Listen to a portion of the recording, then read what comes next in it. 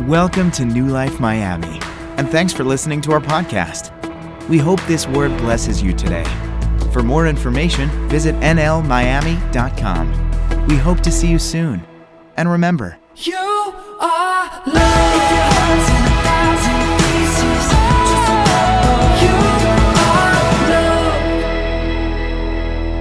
love. We were supposed to start a series 4 weeks ago, and I was sharing this with the leaders last Sunday at our house, and the series was, and it'll come soon, one day, to New Life near you, but it was to be called Godless Kings, and we were going to do a week-by-week series on this series, Godless Kings. Pretty cool name, by the way, right? And just things happen, and I can't even begin to tell you what started happening.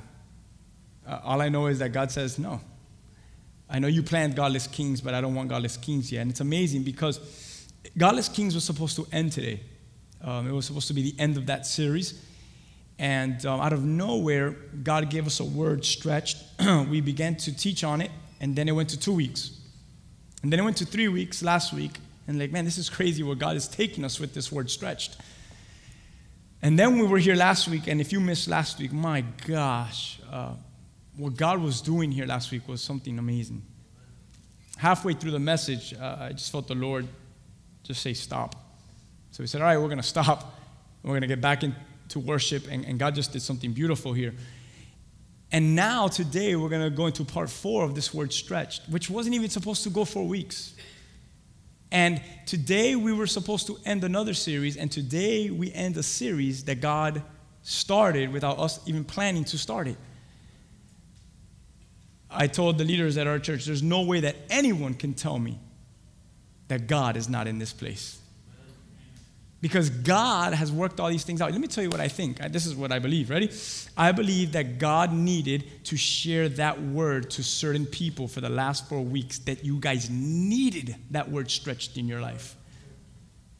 I believe that, without a shadow of a doubt. So it's been amazing because next week we're going to do what we had. We'll see. We have planned to do. We'll see if it even happens. And that's, I even told Tito, who's going to be part of this, I said, don't worry about this. We're going to bump this to this upcoming week coming up. And because we're going to start a series called Godless Kings. And God just flipped it all around, still fit the framework, and still is glorified. And we just put our hands behind our back and say, okay, Lord, you just do whatever you need to do. That's pretty awesome. That's pretty awesome that you go to a church, that you belong to a community, you belong to a people that do and does what God says rather than what man has planned. You can give God some praise. Yeah. And it's not me, it's you, it's us. We've done this together. So thank you for having faith with me. Amen? Man, God is good. Is God good or what? So let's kind of recap here as we've jumped into this stretched. We've been speaking on stretched, and if you haven't been here for the last 3 weeks, today's the 4th week. I'll kind of real quick. It won't give justice. You could always go to our podcast, New Life Miami, and hear it. But as we looked at stretch, we learned that in Hebrews chapter 11, verse 6, in Hebrews 11:6, it teaches us that without faith, everyone say without faith, it is impossible to please Him.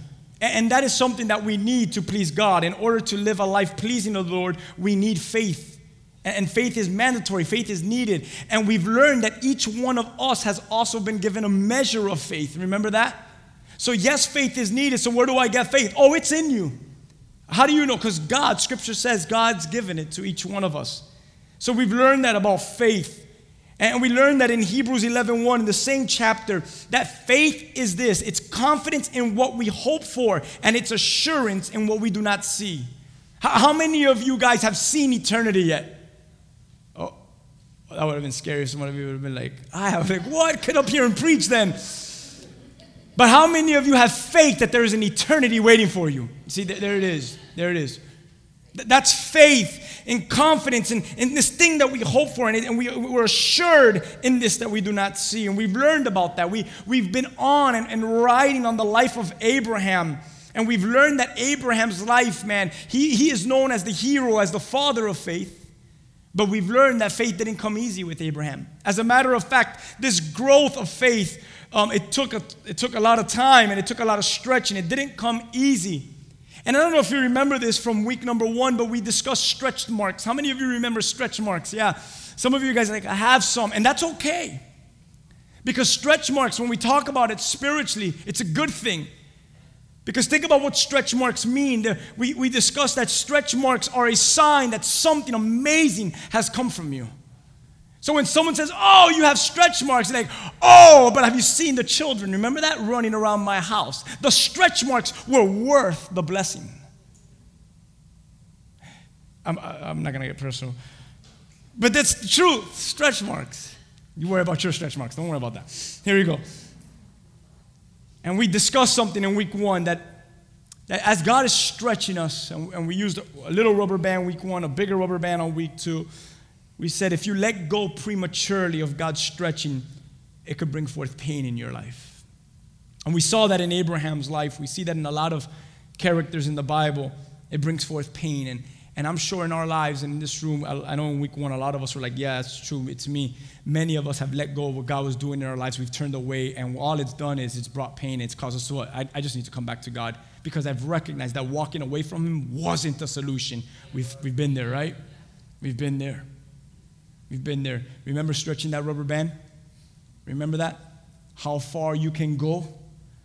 It may just be how far what? You may go. And that's so good to know that as God is doing work in our lives and is stretching us, I know I have something to reach. I have somewhere to go. But sometimes to get there, I gotta be stretched back in order to be filled with power to go forward. And I pray that you remember all these things. All of this, everything that we've been discussing has all been for one thing. I don't know if you remember this, but it's all to be conformed to the image of His Son to show Christ to this world. How many of you could say amen? In week 2, we learned that we walk by and not by. Yeah, we learned that on week 2. We learned that we are to live in obedience. And living out in obedience brings forth faith. It brings forth complete trust in Him. We learned that our stretching is possible because He first stretched for us. Remember that one? His last stance for humanity was stretched on the cross, pointing at one man to the side, pointing to the other criminal, and pointing to the rest of the world that I was stretched for you. Now can you stretch for me? What an amazing week 2 was. I'm telling you, you got to go to the podcast if you missed all those. And then last week, we jumped into reckless faith. Remember that one? Last week, part 3, reckless faith. And we learned and stretched last week that faith, as it comes from God, it's a gift from God. It's a gift to us. How many of you guys remember this? That faith comes with covenant. Faith comes with covenant. We can't expect to have faith and live in faith, but yet not be in covenant. And I discussed my wife and I discussed marriage, and I said, you know, it's so amazing as a man and as a woman to want to receive from that man or the man receive from that woman and yet not be in covenant. And that's how it is in our relationship with the Lord. How many of you could say amen? Lord, I want blessings. Lord, I want faith. And God's like, I want a relationship. I want a commitment. I want all of you. And we learned that faith, man, it's grown on the altar. And that's what we want to pick up on today. We want to pick up on Abraham and Isaac. If you have your Bibles, just so you can know where we were at last week, open up to Genesis chapter 22. That's what we learned last week, Abraham and Isaac. And I asked, what's your offering? What do you have to give to God? And I don't know if you remember this, but we went to 3 different words. Remember the phrase, God will provide. I love that. As I walked up here today, I've just received testimonies. One sister, as I'm walking up, she looked at me, she goes, I passed the test. Another person in the back was telling me another story. Oh, this is what God did. And it's so cool because all I hear is God will provide. I was stressed out, but God will provide. I was stretched, but God will provide. And I've been listening that just today, being in church for an hour or two, I've been listening to stories already how God is providing. How many of you can confess and proclaim today that God has provided in your life? Amen. So we're going to jump on this and we're going to learn and continue to go on to this because last week we flirted with this, that on the altar where we feel like it's always meant to receive. Maudie spoke a little bit about that when it comes to your tithing, where it feels like receiving. All over Scripture, we see that on the altar, actually, it's meant to give. And to give to the Lord, an offering, give to the Lord a sacrifice. And we learned last week that Paul said that we would be a living sacrifice pleasing to the Lord. So let's jump into Genesis 22, just so you can know where we're at and how God spoke this to our lives. Everyone on Genesis 22? All right, very good. Look at verse 1. It says, "Now it came to pass that after these things that God tested Abraham and said to him, Abraham, and he said, here I am." So amazing, right? Listening to God's call in your life and answering, here I am. And he said, "Take now your son, your only son, Isaac, whom you love." You know, that wasn't his only son, but that was the son of promise. That's the son that mattered. "And go to the land of Moriah and offer him there a burnt offering on one of the mountains of which I shall tell you." I want you to catch that. We spoke a little bit about this last week. On the Mount Moriah, what was Abraham to do? Offer a what? Yeah. I really want you to learn that because it's all over the Bible. Abraham doesn't come to Mount Moriah saying, "Oh, I'm coming over here because God's going to give me something." No. God told me to come to this mountain because I need to give him something. Isn't that amazing? Let's get a little serious here. Can you imagine if we come to Mount New Life, Mount each other, and we take up this area? Just look up here for a second. And as we take up this area on a Sunday, we don't actually come over here and say, "Let me see what I can receive today," but we say, "I know God called me to church today to see what I can give him today." Wow. Imagine what God would do in us and through us if our spirit, if our heart, if our soul, the depth of it was, "I'm going to church today." Why are you going to church today? So that I could give. You see, because the truth is, I receive throughout the week. I receive in my devotion with the Lord.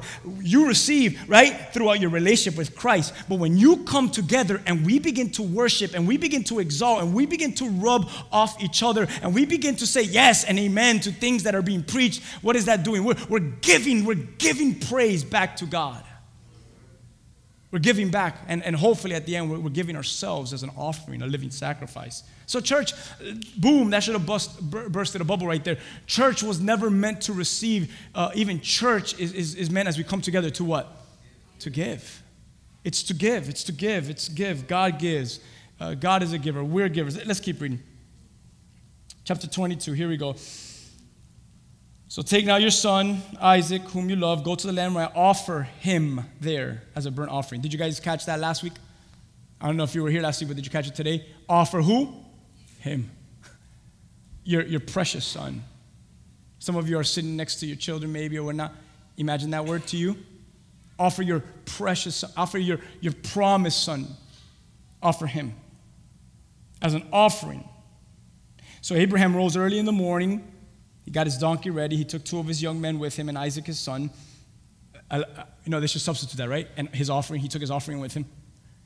His son was his offering to the place in which God had told him. Verse 4, "Then on the 3rd day, Abraham lifted up his eyes and saw the place afar off. And Abraham said to his young men," he says, "Stay here with the donkey. The lad and I will go yonder and worship, and we will come back to you." And Abraham took the wood of the burnt offering. He laid it on Isaac his son. He took the fire in his hand, a knife, and the 2 of them went together. And Isaac told his dad, Abraham, he says, "My father." "What is it, son?" "Look at the fire. Look at the wood. Where's the offering? Where is the lamb that we're going to kill?" And Abraham looks and says, "My son, God will provide for himself." I love that on the 3rd day. On the 3rd day they got there. I love that on the 3rd day, the lamb was the revelation to the world that he was the greatest offering in the New Testament. And here we are now, and here's Abraham, and here's Isaac's story. And Isaac's like, "Dad, we got an issue here. Everything's in place but the offering." He's going to prepare altars to put an offering on it. And we flirted with this last week. We'll continue on it again today. And here it is, church. Preparing altars is about placing offerings on top of them. That's what it's about. And all over Scripture, whenever you look at offerings that are put on offers, they're killed, they're burned up to the Lord, all over in the Old Testament. I'll go to some just for an example. In Exodus, actually. In Exodus chapter 18, we see an amazing passage here. Jethro, Moses' father-in-law, giving some advice and some direction to Moses. But I love in Exodus 18:12, listen to this. It says, "Then Jethro, Moses' father-in-law, he took a burnt offering and other sacrifices to offer to God." There it is. It's an offering, and it's being prepared before the Lord. And it says, and Aaron came with all of the leaders, all of the elders of Israel, to eat bread with Moses' father-in-law before the presence of God.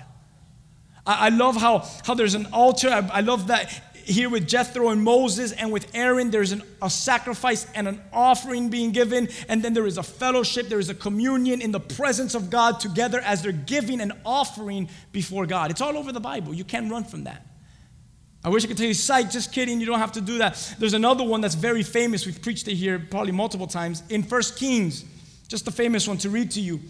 In 1 Kings chapter 18, how many of you guys remember the story of the prophet Elijah? When he says, and it came to pass at the time of the offering of the evening sacrifice that Elijah the prophet came near and said, Lord God of Abraham, Isaac, and Israel, let it be known this day that you are God in Israel. I am your servant, and that I've done the things at your word. Hear me, O Lord, hear me, that these people would know that you are the Lord God, and that you've turned their hearts back to you again. And I love verse 38 in 1 Kings 18. Here it is. Then the fire, so everyone say fire.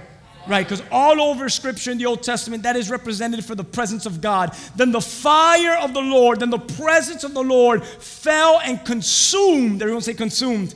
Yeah, the burnt offering and the wood and the stones and the dust, and it licked up the water that was in the trench.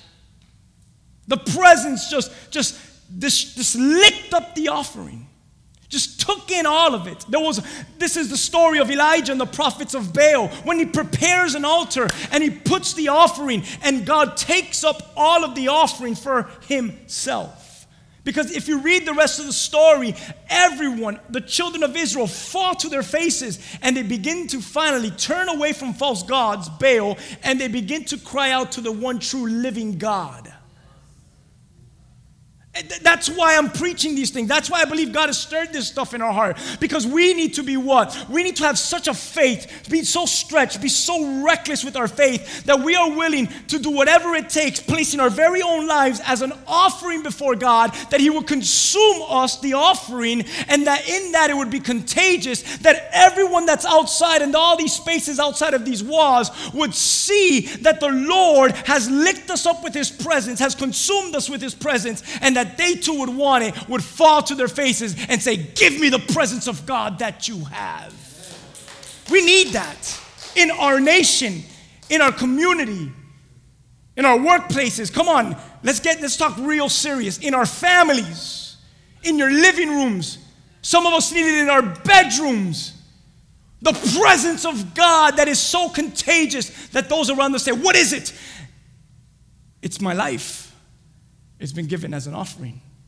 And the Lord, His presence, now dwells. You want this? Absolutely. What do I got to do? This is what you got to do. Don't just come to the altar. Live on the altar. Not to the altar. On the altar. On the altar. I love that the bride lives at the altar in the New Jerusalem. If you're the bride of Christ, you know you're going to be given a crown of life, right? It's going to be a beautiful crown. But what's beautiful about it, it's not even ours. We walk in, it's put on our head. We walk up to the throne room of God. We take off the crown, and guess where we put it? At the feet of Christ. In His presence, at His altar, while He's giving us eternal life. Even there in His presence, we're giving Him the crown of life that was given to us. It's about giving, man. Even in eternity, the altar there's about giving. It's about giving. Heaven is not like, I'm going to walk down streets of gold and I'm going to, no, heaven is about, I'm going to give praise to God for all eternity. I don't want to just go to the altar in my life here on earth, but I want to live on the altar because I'm recognizing what we're preaching here, and that is that preparing altars is to put an offering on it. It's for the Lord to consume me so His presence could live in me.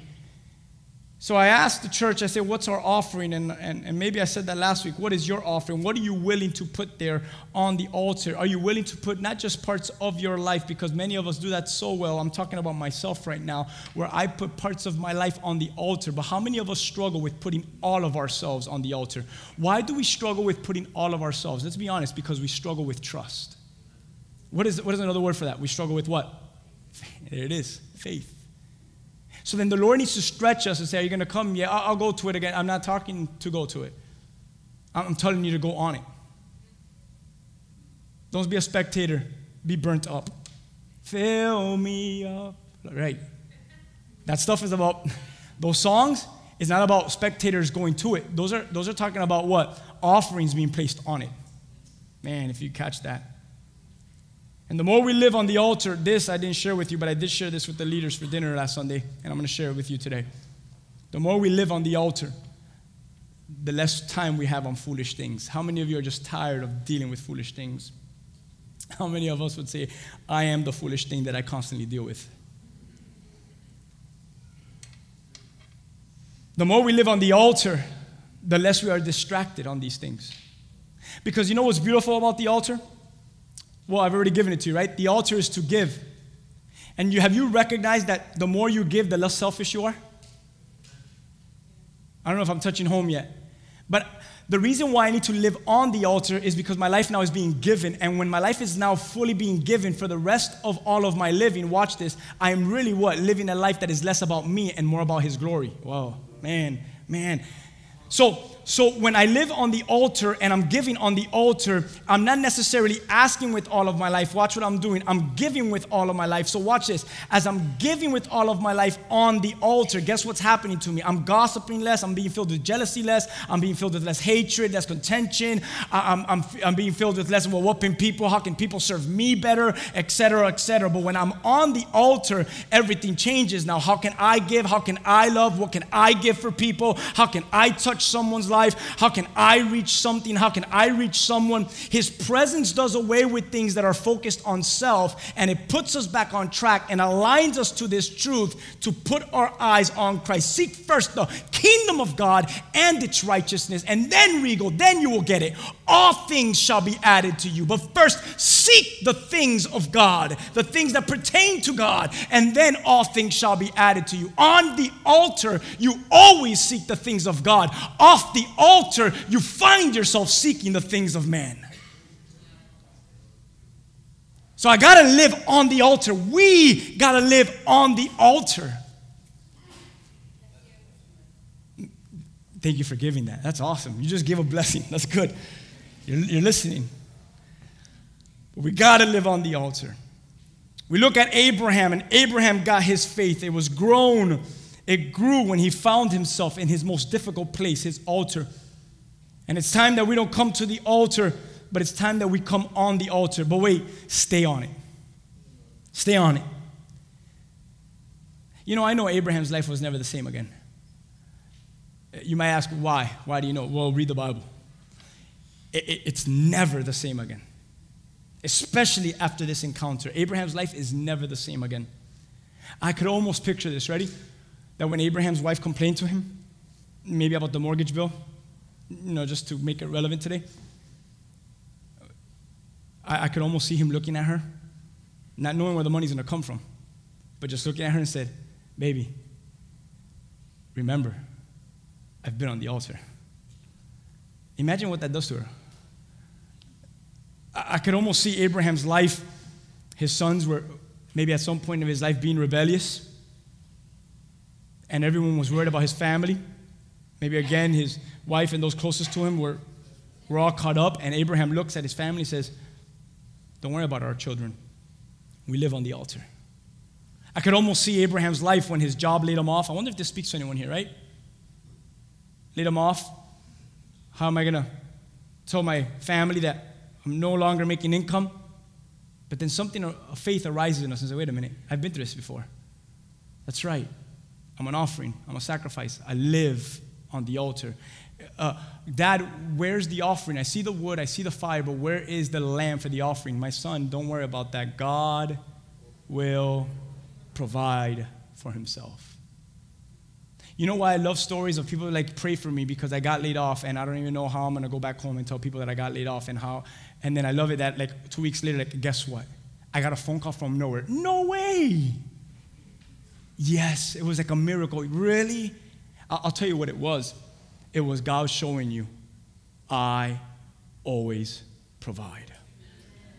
But here it is. How many of you are waiting for a certain provision from the Lord? But,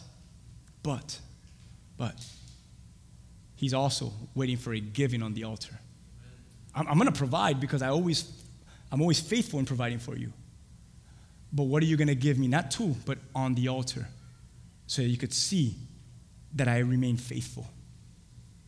I remain faithful. Come. Don't come for real, but come. Hallelujah. Do I go? Come. But come on the altar. I believe when he came to the end of his rope, I can picture Abraham, this man, as a man of bigger and better faith, a man that says it's fine.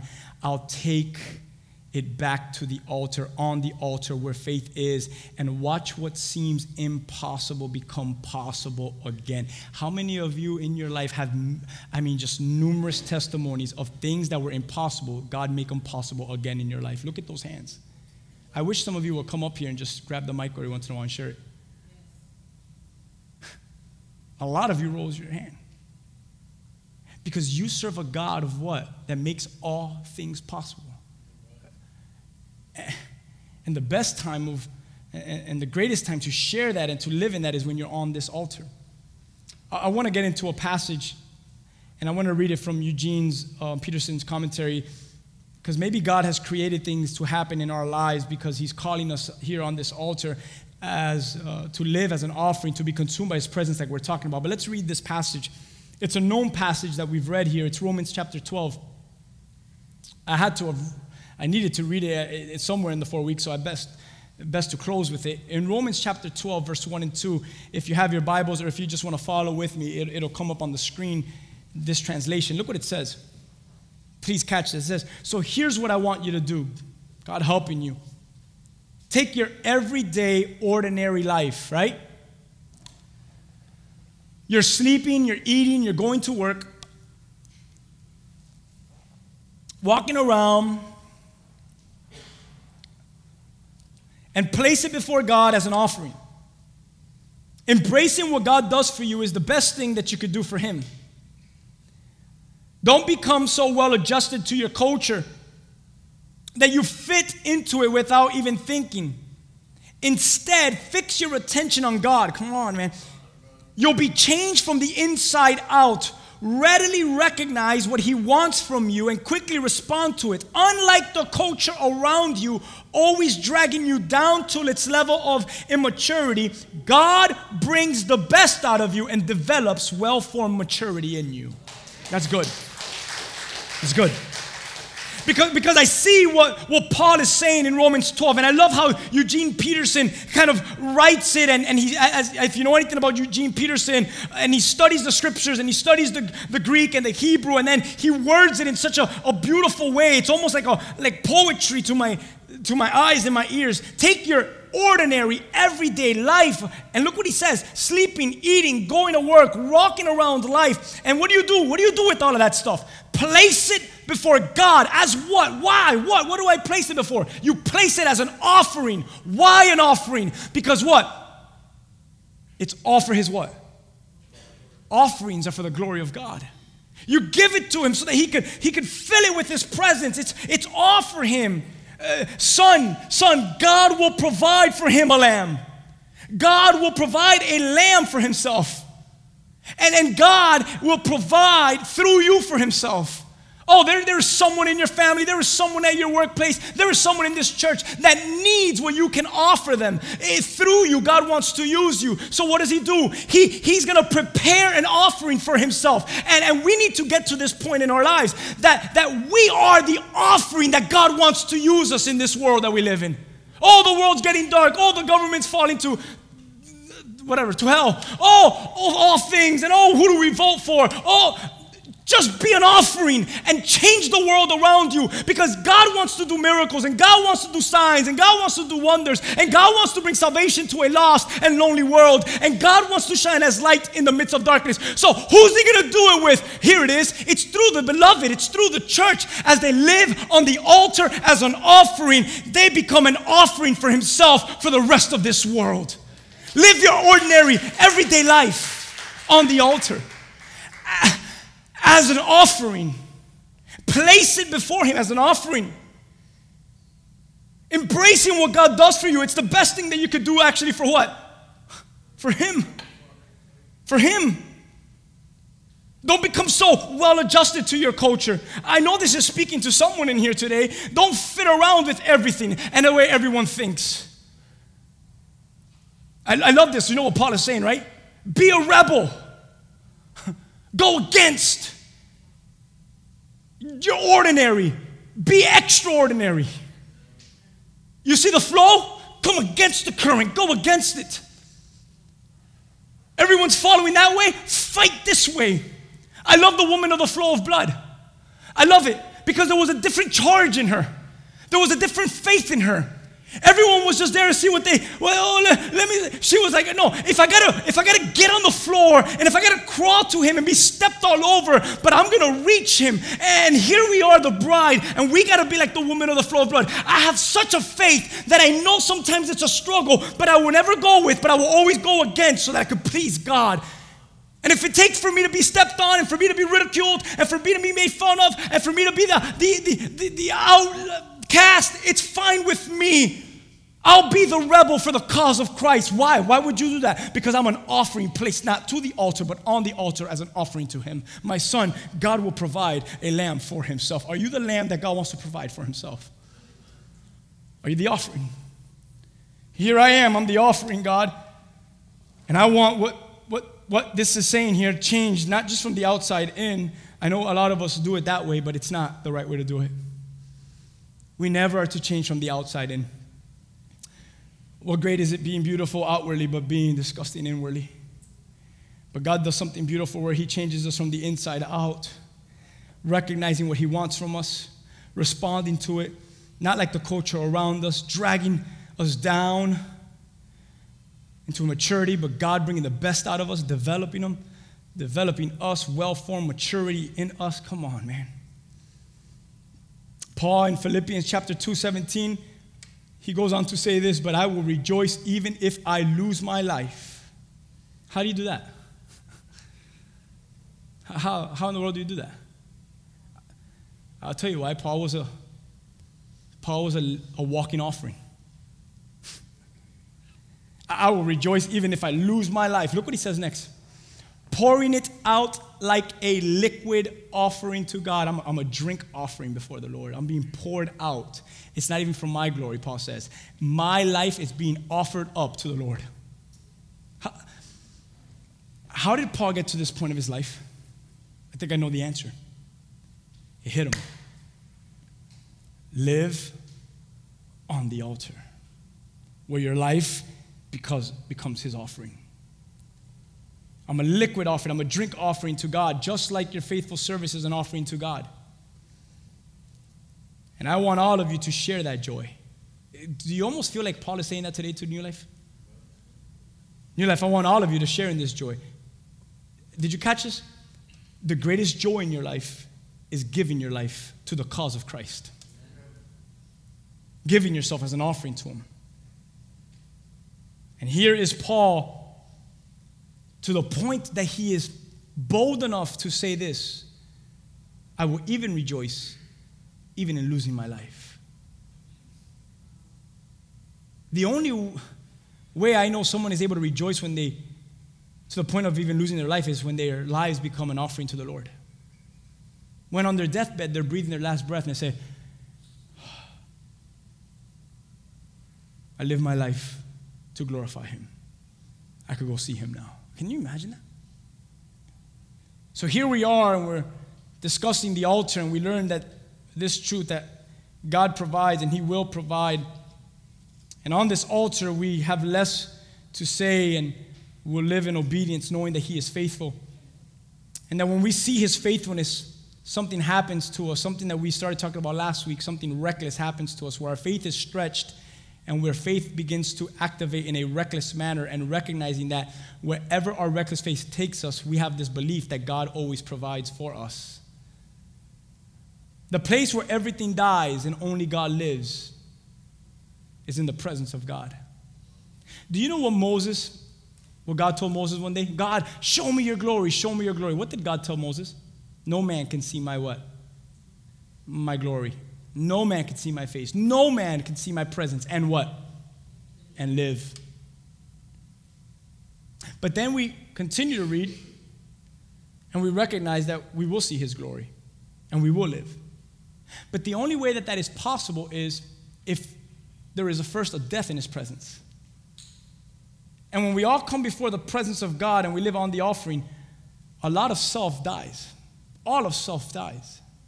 And when all of self dies because we can't see the glory of God, then all of him lives in us, and we finally see the purposes and we see the glory of God in our lives. And that's all over Scripture. I need to die so that he can live. Can you say that to yourself? I need to die. You're scared to say that, huh? So that he may live in me. In and on that altar is where everything, in his presence is where everything dies, but yet only in God everything shall live. I love that Aaron's rod, when it was placed at the mercy seat in the tabernacle, when it was placed in the Holy of Holies. I love that when they put Aaron's rod in the Holy of Holies and the presence of God came, the rod began to bud again. It was a dead branch. I'll tell you why, because God's teaching us something. In my presence, things that are dead live again. But don't think that you have to go through death to then experience life. Jesus died, but then he resurrected. And I recognize that on the altar, my lack of faith needs to die. So that when I resurrect on that altar, will resurrect as a man of faith. How many of you can say amen? Doubt dies there. Doubt will die today. Lack of faith dies today. A reckless faith may be formed in us today. We're going to get into the book of James, but before we jump into chapter 2, in James 1:6 it says, "But let him ask in faith with no doubting, for he who doubts," look at this, "is like a wave driven and tossed by the wind." No substance, no foundation. It's a person that goes by every wind of doctrine and goes by anything that anyone says. Hey, have you ever been someplace in the faith and then another place, and you just feel like you're going back and forth like a seesaw? One person of influence tells you something, another person of influence tells you something, and you don't know where to stand. Hey, this is what Paul is saying. Let him who ask in faith with no doubting, for he who doubts is like a wave of the sea driven and tossed by the wind. Be firm in this stuff. Be planted in this stuff. I love what I wrote here, and I read it. I forgot who I read it from, but here it is. The power to believe provides the power to change. And I know that there is a change that God always wants to do in me, but I need to also activate the power of faith in my life. And I need to recognize that. So as we jump into James chapter 2, that's what I want to encourage, to have the power to believe today. And you're going to see that there is a power to change today. Open up to James 2 with me. And as we read James chapter 2, look what James is telling the church. And I'll read from 14 on. And I want you to see how it's time to put faith into action. How many of you guys remember that I said every week, I said, hey, you have muscles. Your muscles grow when you what? Exercise them. All of us have faith. Your faith will grow when you what? Yeah. Lift up weights to grow it. And it's the same thing. Remember the week where I talked about weight? And there's more weight. People are able to carry more weight than others. Well, how do you think they got to the point that they're able to carry more weight? Well, they exercise their strength. They exercise their faith. So God will give you what you can handle. How many of you read that scripture before? Well, God will give you, never gives us anything we can't handle, right? But what can you handle? Have you ever looked at it that way? Well, God will never give me anything. We always feel like, God will never give me anything I can handle. God would, and we like, take courage in that. Don't take courage in that. Oh, God will give me whatever I can handle. No, what can you handle? Our prayer should be, Lord, I want to handle more. So what do you got to do? You got to have more faith. How do I get more faith? Exercise it. Watch how I am faithful when it seems impossible for anything to be faithful in your life. Hey, has a doctor, has a family, has a friend, has a loved one, has anyone personally ever told you that's impossible, that can never happen in your life? I love how God just says, right, and they created your insides? And they created the circumstance? Oh, wait a minute. They could tell the wind and the waves where to come and where to go? Oh, wait, they put the stars in its place and they called each one by name? And you're worried about what man says? And you haven't brought that offering to me on the altar yet to see what I have to say about it? Come on, come up on the altar and be stretched and watch how I tell you that there are trillions of stars and I know each one by name. And watch what I could do to your circumstance. How I am the God that could call all things to seem impossible and make them possible in me. Come, I'll show you all the stars and I'll tell you what I named them. I have funny names for them. God, man, you don't even understand God. I don't even understand. That's crazy. Let's go to James. Let's exercise our faith. Everyone say exercise faith. Exercise faith. I believe this word is for someone today. Here it is. In James chapter 2, verse 14, it says, what does it profit if someone says he has faith, but does not have works? Isn't that good? Can faith save him? What is James really saying? What does it profit, brothers, if someone says he has faith but does not have works? What does that really mean? If someone says they're of faith but there's no exercise. Hey, I'm a man of faith, but dang, look at my life. I live in just total sin and darkness. Man, I'm a man of faith, but don't ever ask me to believe in anything. What does it profit if someone says he's of faith but does not have works? It's not being exercised. Can faith save him? If a brother or sister is naked and destitute of daily food, and one of you says to them, depart in peace, be warmed, and be filled, but you don't give them the things which are needed for the body, what does it profit? Can you imagine that? Hey, go be warmed. Give me a blanket. No, just go be warmed. I'm asking you for a cover. So it says, if you don't give which is needed, what does it profit? Verse 17, also faith by itself, if it does not have works, it's dead. But someone will say, you have faith and I have works. Show me your faith without your works, and I will show you my faith by my works. That's good. Because a lot of people do that. Oh, well, I'm good. You have faith and I'm a good person, and here someone says, well I do good things, but I lack in faith, and then here's James, and he says this, he says, show me your faith without your works, and I will show you my faith by my works. And what he's really doing is he's drawing something out of the ground here so that the listeners can listen. And here it is, that there is a faith that comes out of us that is demonstrated and it is shown by the life that we live out before others. Our faith is most influential when it's what? When it's worked out before others. Not when we're proclaiming it just on the gram. Not when we're just tweeting it. And not when we're just putting it up somewhere. But the greatest way that you could be a person of faith is what? Is by being someone who what? Lives out in that faith. Before who? Before others. What does that mean? You're an offering unto God. So you live out your faith before others. Faith without works is dead, and it's so true. What do I got to do then? You got to then what? Exercise a faith. Because every single one of us has been given a measure of faith. Amen to that. Praise God. So what do I do now? Go out and live in faith. How do I do that? Believe in things. Trust that God will provide. Live on the altar. Be about His word and His presence. Let's keep reading. You believe that there is one God and you do well. Even the demons believe and tremble. Oh, crap, that stinks. Because that smacks me now, because I thought I was good just because I believed in God. And James says, no, believing in God is not good enough, because demons believe, and as a matter of fact, they even tremble. I love how demons have more effect before God than even humans do, right? We believe in God, and sometimes we don't even tremble before God. We fall asleep before God. Demons believe, and they tremble before Him. But you do not, look what he says, 20. But do you want to know, O foolish man, that faith without works is dead? Look at now how he describes this. And he's really going to define it through Abraham's life. And then he talks later on about Rahab. He says, was not Abraham our father justified by works when he offered Isaac his son on the altar? The Lord saw that he was what? Faithful, and counted it as righteousness. The Lord saw him exercise a faith that was in him and called him righteous. Let's keep going. Do you see that faith was working together with works? And by works, faith was made perfect. I love that word perfect there, because it actually means complete. Doesn't mean perfected, it means complete. Do you see that faith was working together with works? And by works, faith was made perfect. That's so amazing because I know that my life has to be, like I said, on the altar as an offering before Him. But you know, I always find myself, when I take myself off the altar, it's always at times when I lack faith in God. Because what I'm really telling God is, I'm not sure if you're going to provide on this one. And then He comes in, and James says, did you see this? Faith was working with works. And by the works, faith was made perfect. Abraham did what was not even reasonable on that altar, his son. So that faith was stretched, and that he, and not only he, but his son would see that God always provides. Verse 23 says, and Scripture was fulfilled.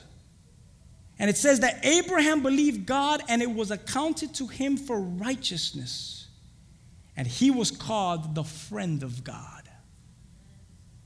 Verse 24 says, you see then that a man is justified by works and not by faith only. Is faith important? Yes. But you know what else is important?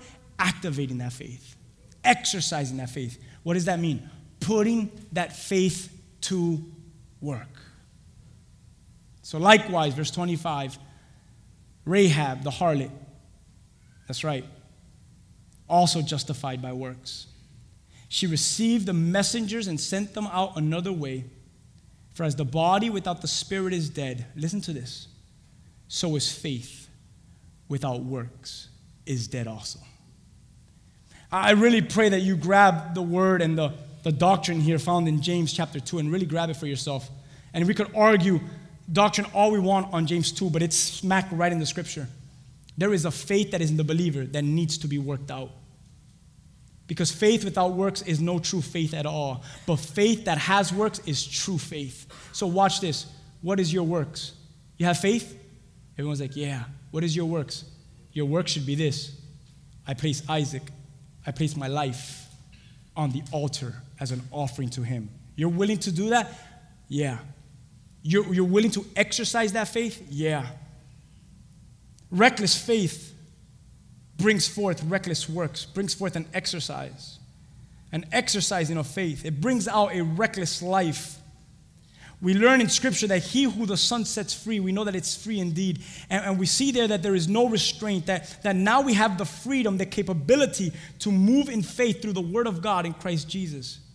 And there's a boiling that God wants to do in our faith. Me and my wife had a funny situation recently that we had to boil water to bathe in hot water. And when you look at water, and I boil milk for my son, or you boil water and milk, have you ever recognized the temperature and how water boils? There's so many different degrees. Listen to this. There's one form of water that's called tepid water, and it's 85 to 105 degrees Fahrenheit. And it says that water is comparable to the temperature of the human body. You could touch that water. It's warm.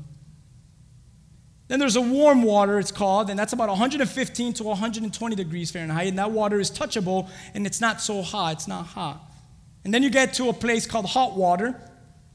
Hot water goes from 130 to 135 degrees Fahrenheit. That water is too hot to touch, but without injury, you could just touch it, but it's a little hot. And then you have this other form of water called poach, and it's 160 to 180. Now the water is beginning to move and shiver. You've ever boiled water and you see it like shivering in the bottom?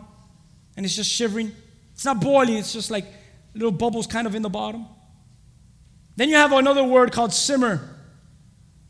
Simmer is 185 to 200 degrees Fahrenheit. Now we start to look at the water and there is movement. There are actually little bubbles that begin to appear in the water. Every once in a while they begin to pop up, move around. And then you have what is called a slow boil. Don't put your finger during this time. But a slow boil is 205 degrees. Now there is more movement. Now there are larger bubbles that are noticeable. But then comes the famous degree, and it's 212 degrees. If you ever studied this, the water is now rolling. If you've seen it, it's like rolling in your pan. Your pan is like there's life in it. It's vigorously bubbling and it's steaming, and you put your face on it, and it even actually feels a little good sometimes. Just don't touch it. And I start to think about that water boiling. I start to see that when it's not boiling, it just looks like stale water in a pan. But when it's boiling, that water looks like it has a lot of effect and it could do a lot of damage. When that water is at its most boiling place, I recognize, man, I could really cause some damage with this boiling water. I could really wreck someone's life with this. I could even wreck my life. I remember I had a student one day that showed up to school, and by accident, his mother didn't notice he was there and threw a pan over, and he had boiling water all over him. He came with patches all over him. I was like, "You all right?" And he's like, "Bro, boiling water, it has an effect. It really causes damage. It's good. They didn't take him away from his mom. It was an accident." But boiling water really does that to you. I mean, if I were to grab a hot water and throw it at you, it might burn a little bit, but you'll get over it. Warm water, you didn't do anything. But if I throw boiling water at you, I mean, there's some things that are going to really happen. And, as I start to look at water, I start to talk about faith. I'm going to get ready to end now. I thought about Revelation and what Revelation says. In the book of Revelation, when all things come to an end and God goes ahead and he judges all the churches, there's one thing that he tells the church, the lukewarm church.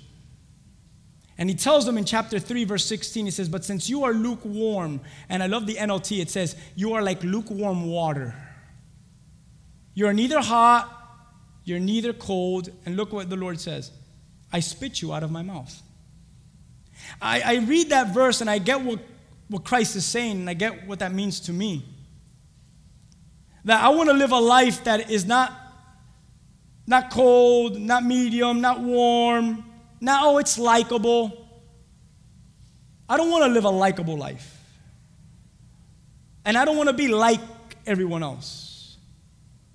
I want to live a life not lukewarm, that if you come in, you'll feel comfortable. It's not too cold, not too hot. If you get around me in my house, if you get around me in my car, if we go do life together, you're going to be okay. I want something about us to begin to do life with others, and it begins to irritate them, not for the bad, but because of what's boiling in us affects everyone it touches. Oh, that you are like lukewarm water. I love what Proverbs says in chapter 1, verse 32. It says, "The complacency of fools will destroy them." I don't want to be complacent. I don't want to be lukewarm. I don't want to be likable. I get what James is saying. I get what Jesus is saying in Revelation. Here it is. Ready? I want my faith to boil. And I want it to bubble inside. And I want that when someone sees my faith, it's not like just water in a pan. Like, "Oh, that's cute. It's water in a pan. Everyone has a little bit of faith." No. I want that when someone looks at my pan and says, "Whoa, there's water in that pan, and it's very dangerous, and it's bubbling, and if anyone touches it, they're going to get burned. I mean, they're going to feel the effects of it." I don't want to just be, listen to this, ready? Tepid water and warm water or hot water or poached water or simmer water or a slow boil. I want to be what's called a real boil, that when people get around me, they recognize that the presence of God lives in me because there's a faith in me that has been stretched. So I place myself on an altar as an offering to him. Come do life with us and get affected by us, because there's a thing that's boiling in us. It's a faith in Christ that is contagious. And it happens when we place ourselves on the altar. I love that on the altar things burn. I love that on the altar on my stove things burn. And things get cooked up and things get received. Most of the times they're good. Every once in a while, like, that was a bad offering. I didn't like the meal. But that's who we are before God. Place us on the altar. Place us on the stove where your presence comes down. Boil in me a faith that everywhere and anywhere and anyone I do life with, that I walk before, I would boil before them, and I would make an impact that they could say there is something vigorously steaming, bubbling, rolling in you. And we say, absolutely, it is the presence of Yahweh. God's presence is in me. Absolutely, there's something boiling in me. I want a water. I want a faith that boils. I don't want to be complacent, because I've recognized that all over Scripture, and even the wise words of Proverbs says, complacency of fools destroys them. I don't want to be destroyed by complacency. Everyone say this, we want to overcome. And the only way we overcome is by our faith. I want to have a faith in your word, a faith in the testimony you've given me. As we turn to Hebrews 11, turn there and then stand with me as we get ready to close. And Hebrews 11 is a passage that we've visited throughout the last 4 weeks. And I'm going to read from verse 30 on. Because it says, by faith they overcame. Listen to this. You've heard this maybe before, but listen to this. By faith, the walls of Jericho fell down after they were encircled for 7 days. By faith, the harlot Rahab did not perish with those who did not believe when she had received the spies with peace. Verse 32, and what more should I say? For the time would fail me to tell of Gideon and Barak and Samson. Remember when we read this? And also of David and Samuel and the prophets, who through faith subdued kingdoms, worked righteousness, obtained promises, and stopped the mouths of lions. They quenched the violence of fire, escaped the edge of the sword. Out of weakness they were made strong. Anyone in here? They became valiant in battle. They turned to fight the armies of the aliens. Women received their dead raised to life again. Others were tortured, not accepting deliverance, that they might obtain a better resurrection. Man, that is good. Others had trial of mockings and scourgings, yes, even of chains and even imprisonment. But they were stoned. They were sawn in two. They were cut in half. They were tempted. They were slain with the sword. They wandered about in sheepskins and goatskin, being destitute, afflicted, and tormented. If you only knew that they used to sew sheepskin on top of them and leave them out like animals. And they would sew it on the Christians. And they would walk out of the community like sheep. Imagine the pain of carrying that and it's being sewed on you. Afflicted and tormented. Verse 38. Of whom the world was not worthy. I love what the author of Hebrews says. The world wasn't even worthy of these saints. They wandered in deserts and in mountains, in dens and in caves of the earth. And all of these obtained a good testimony through what? Through faith. They did not receive the promise, but they all obtained a good testimony through faith. You know, I read this and I get what he's saying. They lived a life of faith, but they received no necessary promise on earth. There was not like, oh, look at, I love what Marty says, look at my house, look at my car, look at what I got because I live for God. They didn't really receive that. But verse 40 says, God, having provided something even better than the earthly promise, that they should not be made perfect apart from us. I love what 39 and 40 is saying. It goes on with what it continues, with what it says even prior to all this. That there's a faith in us, that there is this thing that God wants to boil in us. There is a faith that all these people, and he names some, and some he doesn't even name. He says others were mocked, others were scourged, others were chained, others were in prison, others were stabbed with swords, others were slain, others were tempted, others were goatskin and destitute, afflicted and tormented, these others, we'll all see them in heaven one day. We're all going to hug them one day in heaven. These are the others. And all of these, they obtained a good testimony through faith. And I love this because I'm recognizing that Scripture is teaching me that my reckless faith, it doesn't await anything that is earthly, but my reckless faith awaits something so much greater than anything that I can ever think of. It awaits for Christ's coming kingdom that I so long for to enter. So I need faith because I got to overcome this world that I live in so that I can enter the world that I belong to. So boil in me a faith, oh God, that would be so alive that I would overcome whatever it might be. That I would live a life pleasing to you and be an offering to you. That whenever I go and whenever we go through something, well, how is God and how are we and where is we could look at one another, we could look at our very own selves, and we could repeat these words, this phrase: God will provide an offering for himself. Lord, here I am. an offering for yourself. A man with faith that struggles. A man with faith that doubts. A man that often tells people, you gotta have faith. And at times, the first one to struggle with faith. So here I am, Lord. Before witnesses, before brothers, before sisters, and before your presence. That we would live on the altar.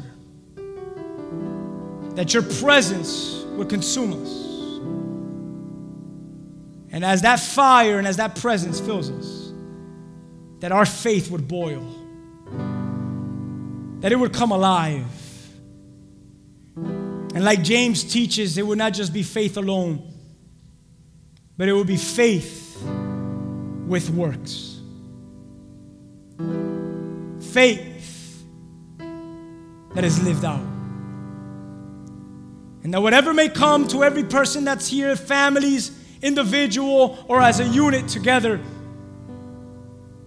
we could recognize that all we need is to be that offering pleasing to you, that living sacrifice unto you.